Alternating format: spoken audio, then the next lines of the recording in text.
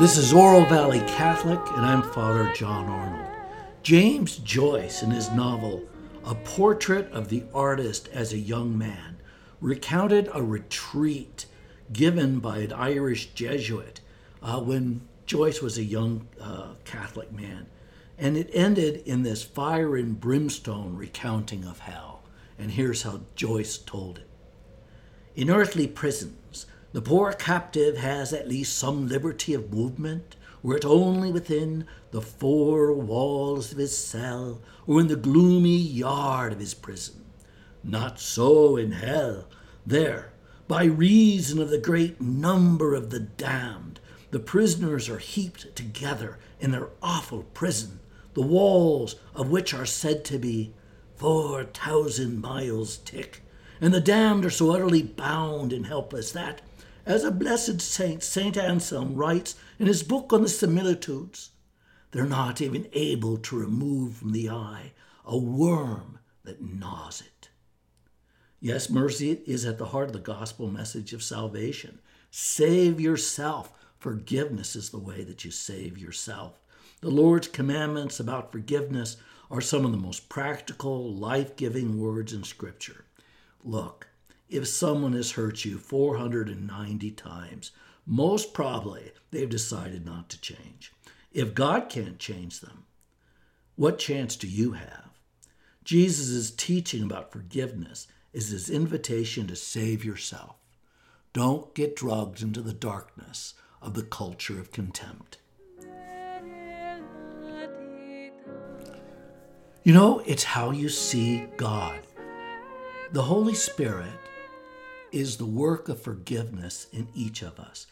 The Holy Spirit is not the God that we can see. Instead, he is the God that we see by.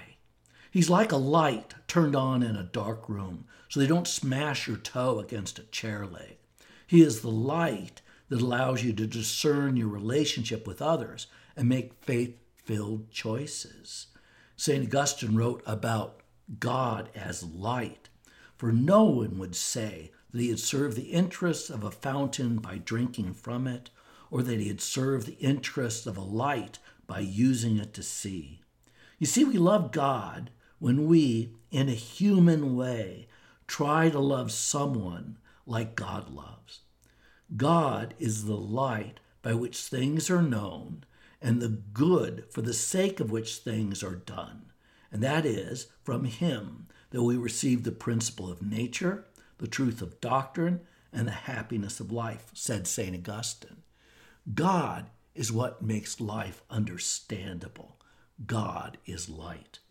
When we refuse to forgive, we refuse the light.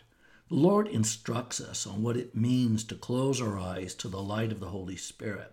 And here's what he said in Matthew chapter 13. The gospel today is from chapter 18. But here's Jesus back in chapter 13.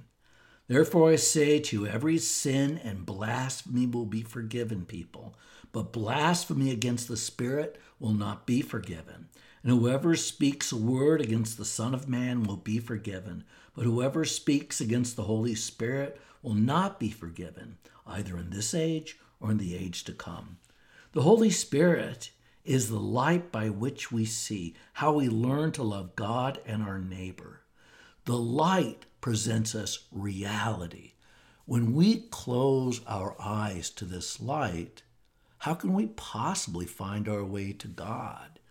The light presents us the inescapable choice between forgiveness and seeking revenge. And understanding the story that Jesus tells about forgiving 7 times 70, you really have to look at the Old Testament background, or you don't understand the exchange between Jesus and St. Peter. All roads lead to Genesis, the story of Lamech. Understanding the biblical background of Jesus' teaching provides the basis for understanding this whole teaching about forgiveness. In an important sense, all roads lead to Genesis, to our origins. See, after the fall of Adam and Eve, remember they had 2 sons, Cain and Abel. Cain slew Abel, and he was banished by God. Cain, who was worried about revenge, complained to God that he would be killed by strangers. So in Genesis chapter 4, verses 14 to 15, God tells Cain, if anyone tries to take vengeance on Cain, vengeance shall be taken upon him sevenfold. So, in Genesis, in chapter 4, we're told the story of Cain's descendants. 5 generations later, his great-grandson, 5 generations down, is named Lamech. And he boasted that he could do better than God on his own. Here's what Genesis records as Lamech's words. Lamech said to his wives, Edah and Zillah, hear my voice. Wives of Lamech, listen to my utterance. I've killed a man for wounding me, a young man for bruising me. If Cain is avenged 7 times, then Lamech 77 times. See, in the Old Testament, in a really a patriarchal society, men don't sink any lower if they've got to boast to a woman to get her admiration. And so when he says he can do better than God because he's going to revenge himself 77 times, you're looking at the whole downward trajectory of sin and revenge. Yes, Cain's a murderer, and God protected him from revenge. That's something important about forgiveness, if not reconciliation. Lamech doesn't need God's protection because Lamech can take care of himself. Thank you very much. And he hopes all the girls know and like him for it. Lamech thinks God is too light on his enemies, and so Lamech will avenge himself 77 times. This difference between God's promise of protection to Cain and the boastfulness of the human Lamech is at the heart of the story between Jesus and St. Peter about forgiveness. So remember it said that there was this huge amount owed. So just for the sake of interest, how much money really was owed? So in the story, referring to Lamech, here's what Peter says. Lord, if my brother sins against me, how often must I forgive? As many as 7 times? Jesus answered, I say to you, not 7 times, but 77 times. And then Jesus goes on to talk about this great debt. So we see the background of the story of Lamech and Cain in the exchange between Peter and Jesus.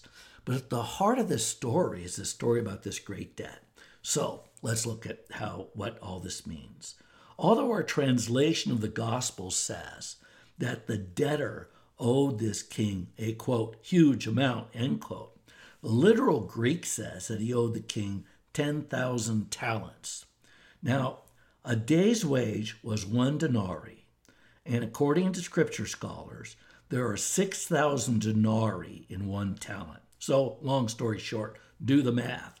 10,000 talents paid off at the rate of 1 denarii a day.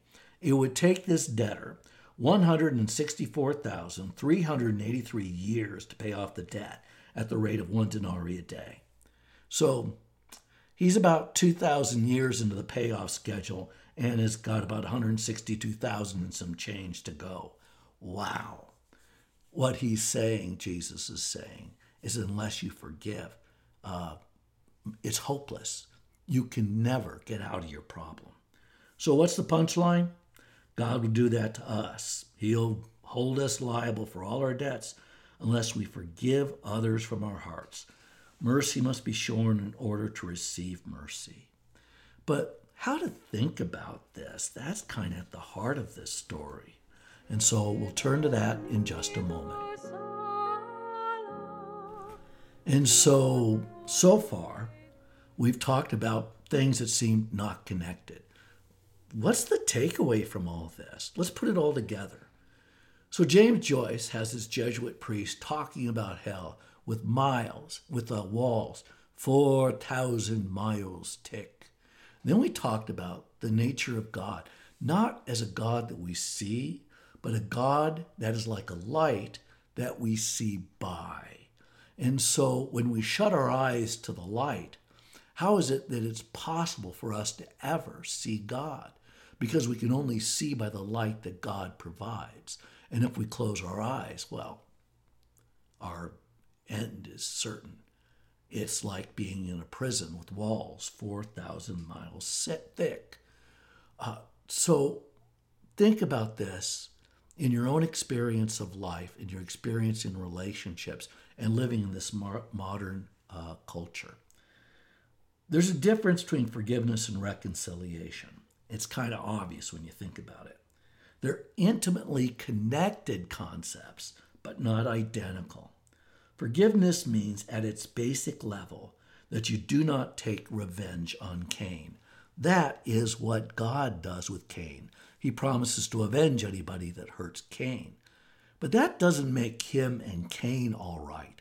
It just means Cain can go on in his miserable life. Although Cain may never apologize to God, you, his brother Abel, or anyone else, and he may argue to his dying day that Abel deserved exactly what he got, forgiveness is that God let Cain live and wished him no harm. But think about his impoverished life, absent reconciliation with God, because reconciliation is something different. Do you remember last week? It was the story of Jesus talking about what happens when a brother sins against you. And here's what Jesus says, because this week's story and last week's story go together. If your brother sins against you, go and tell him his fault between you and him alone. If he listens to you, you have won over your brother. My friends, that's what reconciliation is. You and your brother, your sister, you come back together in relationship, and you both go on. You've come to a meeting of the minds. This is what reconciliation does. It's essentially the story of the prodigal son. When the son comes back, asks for forgiveness, and the father literally runs out to meet him and embrace him. So imagine this picture of Cain walking away from God as exactly the opposite of the story of the prodigal son from the Gospel of Luke. You see, when a relationship is restored, then two people see eye to eye. But forgiveness is what happens if you can't see eye to eye. Forgiveness is the Christian response when reconciliation is 7 times, 70 times in the future, if ever at all. When reconciliation isn't possible, you forgive so that you don't get sucked in the rage and bitterness with which anger wounds the soul. You don't take revenge because you can never make it right. You can never make it even. The Holy Spirit, remember, is the light by which we see our neighbor, our connection to everybody. And to the extent that we can see our connection to other people, we are seeing as God sees.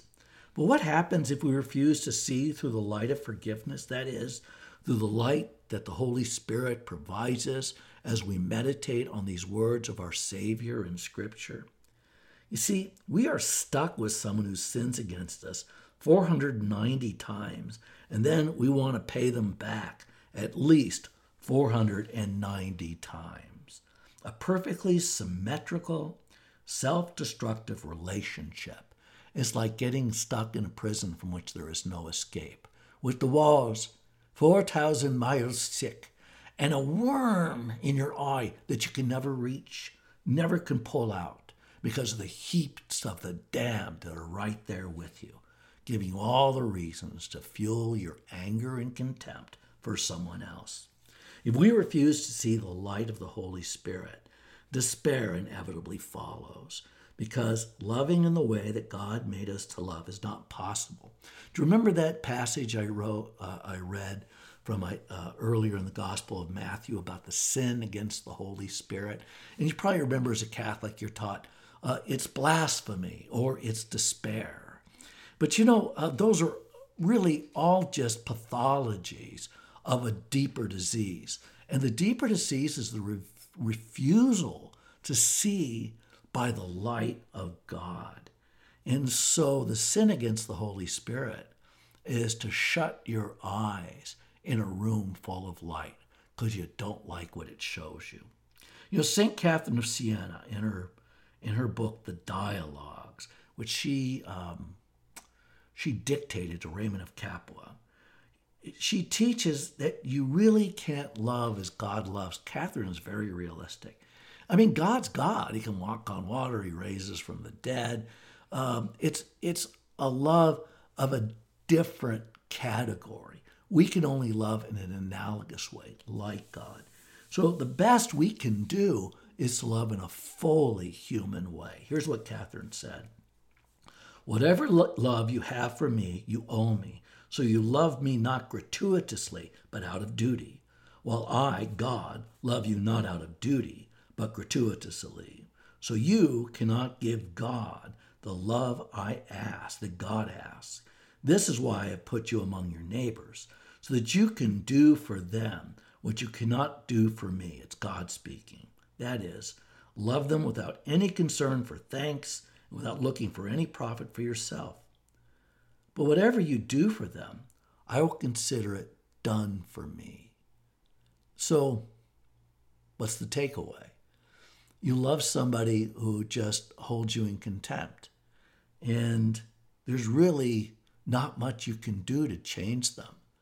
I'm not sure there's much you can do to get away from the pain that comes from a relationship that refuses reconciliation.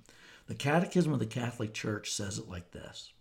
It's not in our power not to feel or to forget an offense, but the heart that offers itself to the Holy Spirit turns injury into compassion and purifies the memory and transforming the hurt into intercession. So people come and say, I can't forgive. And you know what? I ask them, so are you plotting their murder? Are you seeking revenge in some way? Well, no, they would never think about doing that. That really is forgiveness. The next step is, how do you keep from getting run by your anger? That's really at the heart of forgiveness. You know, we live in this moralistic culture where there's condemnation and judgment all the time, especially in social media. It's a culture, though, that is like this weird morality that doesn't have mercy. It's a culture that thrives on shaming people. You know, Catholics can get sucked into this culture, which has been tagged the culture of contempt. But this culture of where there's all accusation, which is satanic, and all moralism, but no forgiveness, no reconciliation, no sense of human frailty. It's like that prison that James Joyce describes, that's hell. People heaped on top of each other, poking each other, condemning each other, accusing each other constantly. But since there's no mercy, no one can ever get the worm out of their own eye. And you can't escape, because the walls of that prison are 4,000 miles thick. A 19th century philosopher, Arthur Schopenhauer, said that contempt is, quote, the unsullied conviction of the worthlessness of another person. Mercy is the recognition that you really can only get through the Holy Spirit. Then even our enemies, our children of God, wounded and having the similar struggles, although they may have taken a different road, but still we have this common experience of being children of God. You know, spiritual freedom isn't standing up for people with whom you agree. See, if you just defend people with whom you agree, it's like looking in a mirror and having this distorted love of yourself. Real freedom is understanding the person with whom you disagree and being able to deal with them and talk to them and listen to them without entertaining contempt in your heart for them. It's not possible to ever escape the prison walls of contempt without the spirit of forgiveness. That is, the light of the Holy Spirit by whom we see, by light by which we see. And without that light, how is our own forgiveness ever possible? Because we could never recognize our need for forgiveness. You know, that's why I said this is the most practical teaching in the gospel. And you could just see it in that whole interior monologue that you have going with God, where you're arguing over the anger you might feel for another person and what to do about it. Without the light of the Holy Spirit, all that reigns is the darkness and the walls of hell, 4,000 miles thick. But with the light turned on, there is a ladder out of that pit, and that ladder leads to heaven. It's a tough one to walk, but it's a ladder that leaves contempt for another behind. And so, this story of Jesus and forgiveness is really Jesus talking about the book of Genesis. Why? Because all of these stories lead us back to the basic origin story of what it means to a human being. After you've committed sin, do you just walk away from God and hope nobody takes revenge on you? God doesn't punish the sinner that way. Or do you turn around and go to God like the prodigal son and seek reconciliation? And the next morning, get up, start again, try to do better. I always thought Christianity was the most hopeful religion you could possibly believe in. This has been Father John Arnold, and this is Oro Valley Catholic.